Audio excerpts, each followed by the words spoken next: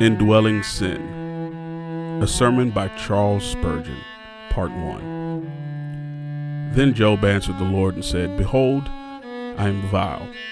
Job 40, verses 3 and 4. Surely, if any man had a right to say, I am not vile, it was Job.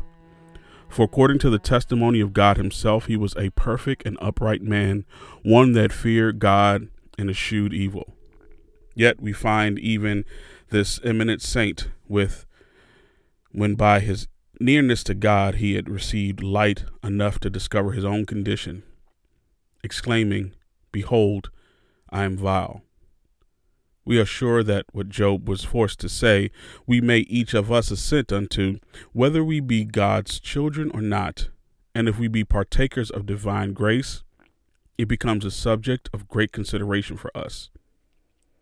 Since even we, although we be regenerated, must exclaim each one for himself, Behold, I am vile. It is a doctrine, as I believe, taught us in Holy Writ, that when a man is saved by divine grace, he is not wholly cleansed from the corruption of his heart. When we believe in Jesus Christ, all our sins are pardoned. Yet the power of sin, albeit that it is weakened and kept under by the dominion of a newborn nature, which God doth infuse into our souls, doth not cease, but still tarrieth in us, and will do so to our dying day.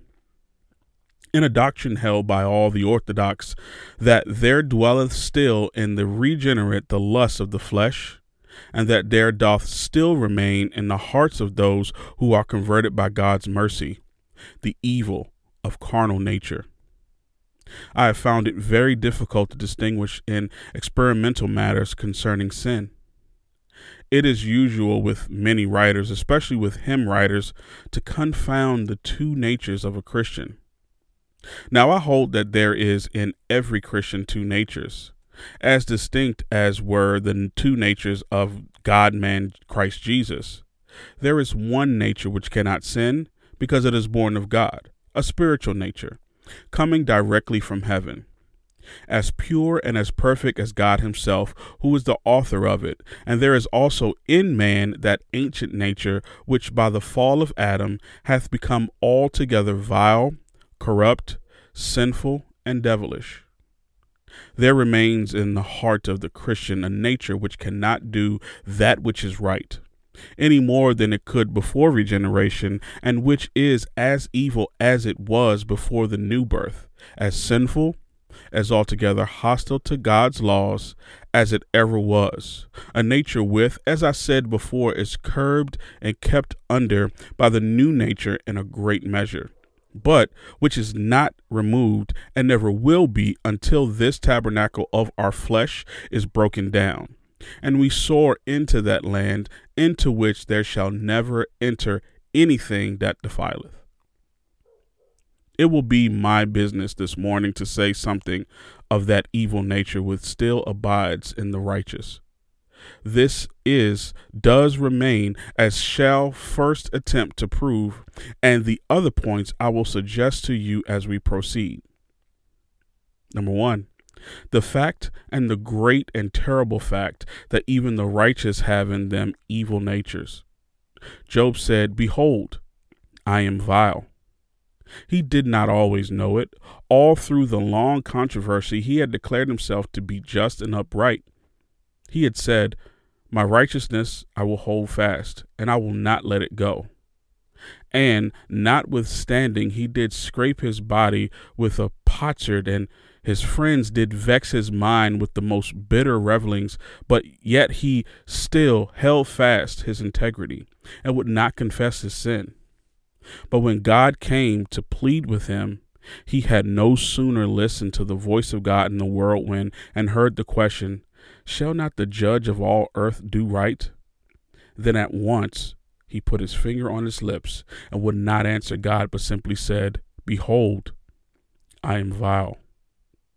Possibly some may say that Job was an exception to the rule, and they will tell us the other saints had not in them such a reason for humiliation.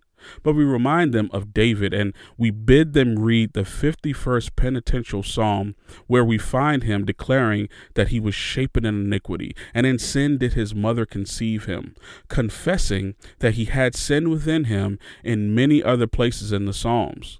David doth continually acknowledge and confess, and he is not perfectly rid of sin, that still that evil viper doth twist itself around his heart. Turn also, if you please, to Isaiah. There you have him, in one of his visions, saying that he was a man of unclean lips, and that he dwelt among a people of unclean lips. But more especially, under the gospel dispensation, you find Paul in that memorable chapter we have been reading, declaring that he found in his members a law warring against the law of his mind, and bringing him into captivity to the law of sin. Yea, we hear the remarkable exclamation of struggling desire and intense agony, O wretched man that I am, who shall deliver me from this body of this death? Do you expect to find yourselves better saints than Job? Do you imagine that the confession which befitteth the mouth of David is too mean for you? Are ye so proud that ye shall not exclaim with Isaiah, I am also a man of unclean lips? Or rather, have you progressed so far in pride that ye dare to exalt yourselves above the laborious apostle Paul, and to hope that in you, that is, in your flesh, there dwelleth any good thing? If ye do think yourselves to be perfectly pure from sin, hear ye the word of God. If we say that we have no sin, we deceive ourselves, and the truth is not in us. If we say we have no sins, we make God a liar. But scarcely do I need to prove this, beloved, for all of you, I am sure, who know anything about the experience of a living child of God have found that in your best and happiest moments, sin still dwells in you, that when you would serve your God the best, sin frequently works in you the most furiously. There have been many saints of God who have abstained for a time from doing anything they have known to be sin, but still there has not been one who has been inwardly perfect. If a being were perfect, the angels would come down in 10 minutes and carry him off to heaven, for he would be ripe for it as soon as he had attained perfection. I have found in talking to men who have said a good deal about perfection that after all, they really did not believe in any such thing.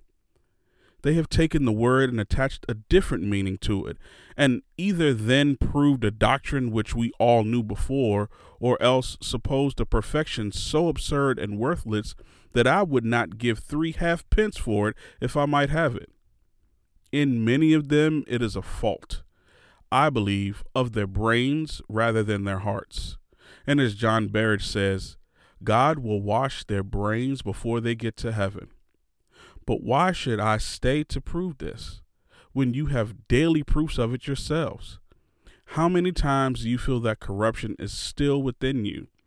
Mark how easily you are surprised into sin. You rise in the morning and dedicate yourselves by fervent prayer to God, thinking what a happy day you have before you. Scarce have you uttered your prayer when something comes to ruffle your spirit, your good resolutions are cast to the wind, and you say, this day, which I thought would be such a happy one, has suffered a terrific inroad, and I cannot live to God as I would. Perhaps you thought, I will go upstairs and ask my God to keep me. Well, were you in the main kept by the power of God, but on a sudden something came, an evil temper, on a sudden surprised you? Your heart was taken by storm when you were not expecting an attack. The doors were broken open, and some unholy expression came forth from your lips. And down you went again in your knees in private, exclaiming, Lord, I am vile. I have found out that I have something in my heart which, when I have bolted my doors and think all is safe, creeps forth and undoes every bolt and lets in sin. Besides, beloved, you will find in your heart, even when you are not surprised into sin, such an awful tendency to do evil, that it, as much as you can do to keep it in check, and to say, hitherto shall thou come, but no further. Nay, you will find it more than you can do. Unless a divine power is within you and preventing grace restrains your passions and prevents you from indulging your inbred lusts. Ah, soldiers of Jesus, ye have felt, I know ye have felt, the uprisings of corruption, for ye knew or know the Lord in sincerity and in truth, and you dare not, unless you would make yourselves liars to your own hearts, hope to be in this world perfectly free from sin. Having stated that fact, I must just make a remark upon it and leave it. How wrong it is of any of us, from the fact of our possessing evil hearts, to excuse our sins. I have known some persons who profess to be Christians speak very lightly of sin. There was corruption still remaining, and therefore they said they could not help it. Such persons have no visible part nor lot in God's covenant. The truly loving child of God, though he knows sin is there, hates that sin. It is a pain and misery to him, and he never makes the corruption of his heart as an excuse for the corruption of his life. He never pleads the evil of his nature as an apology for the evil of his conduct. If any man can, in the least degree, clear himself from the conviction of his own conscience on account of his daily failings by pleading the evil of his heart, he is not one of the broken-hearted children of God. He is not one of the tried servants of the Lord, for they groan concerning sin and carry it to God's throne. They know that it is in them. They do not, therefore, leave it, but seek with all their minds to keep it down in order that it may not rise and carry them away. Mind that, unless you should make what I say a cloak to your licentiousness and a covering to your guilt.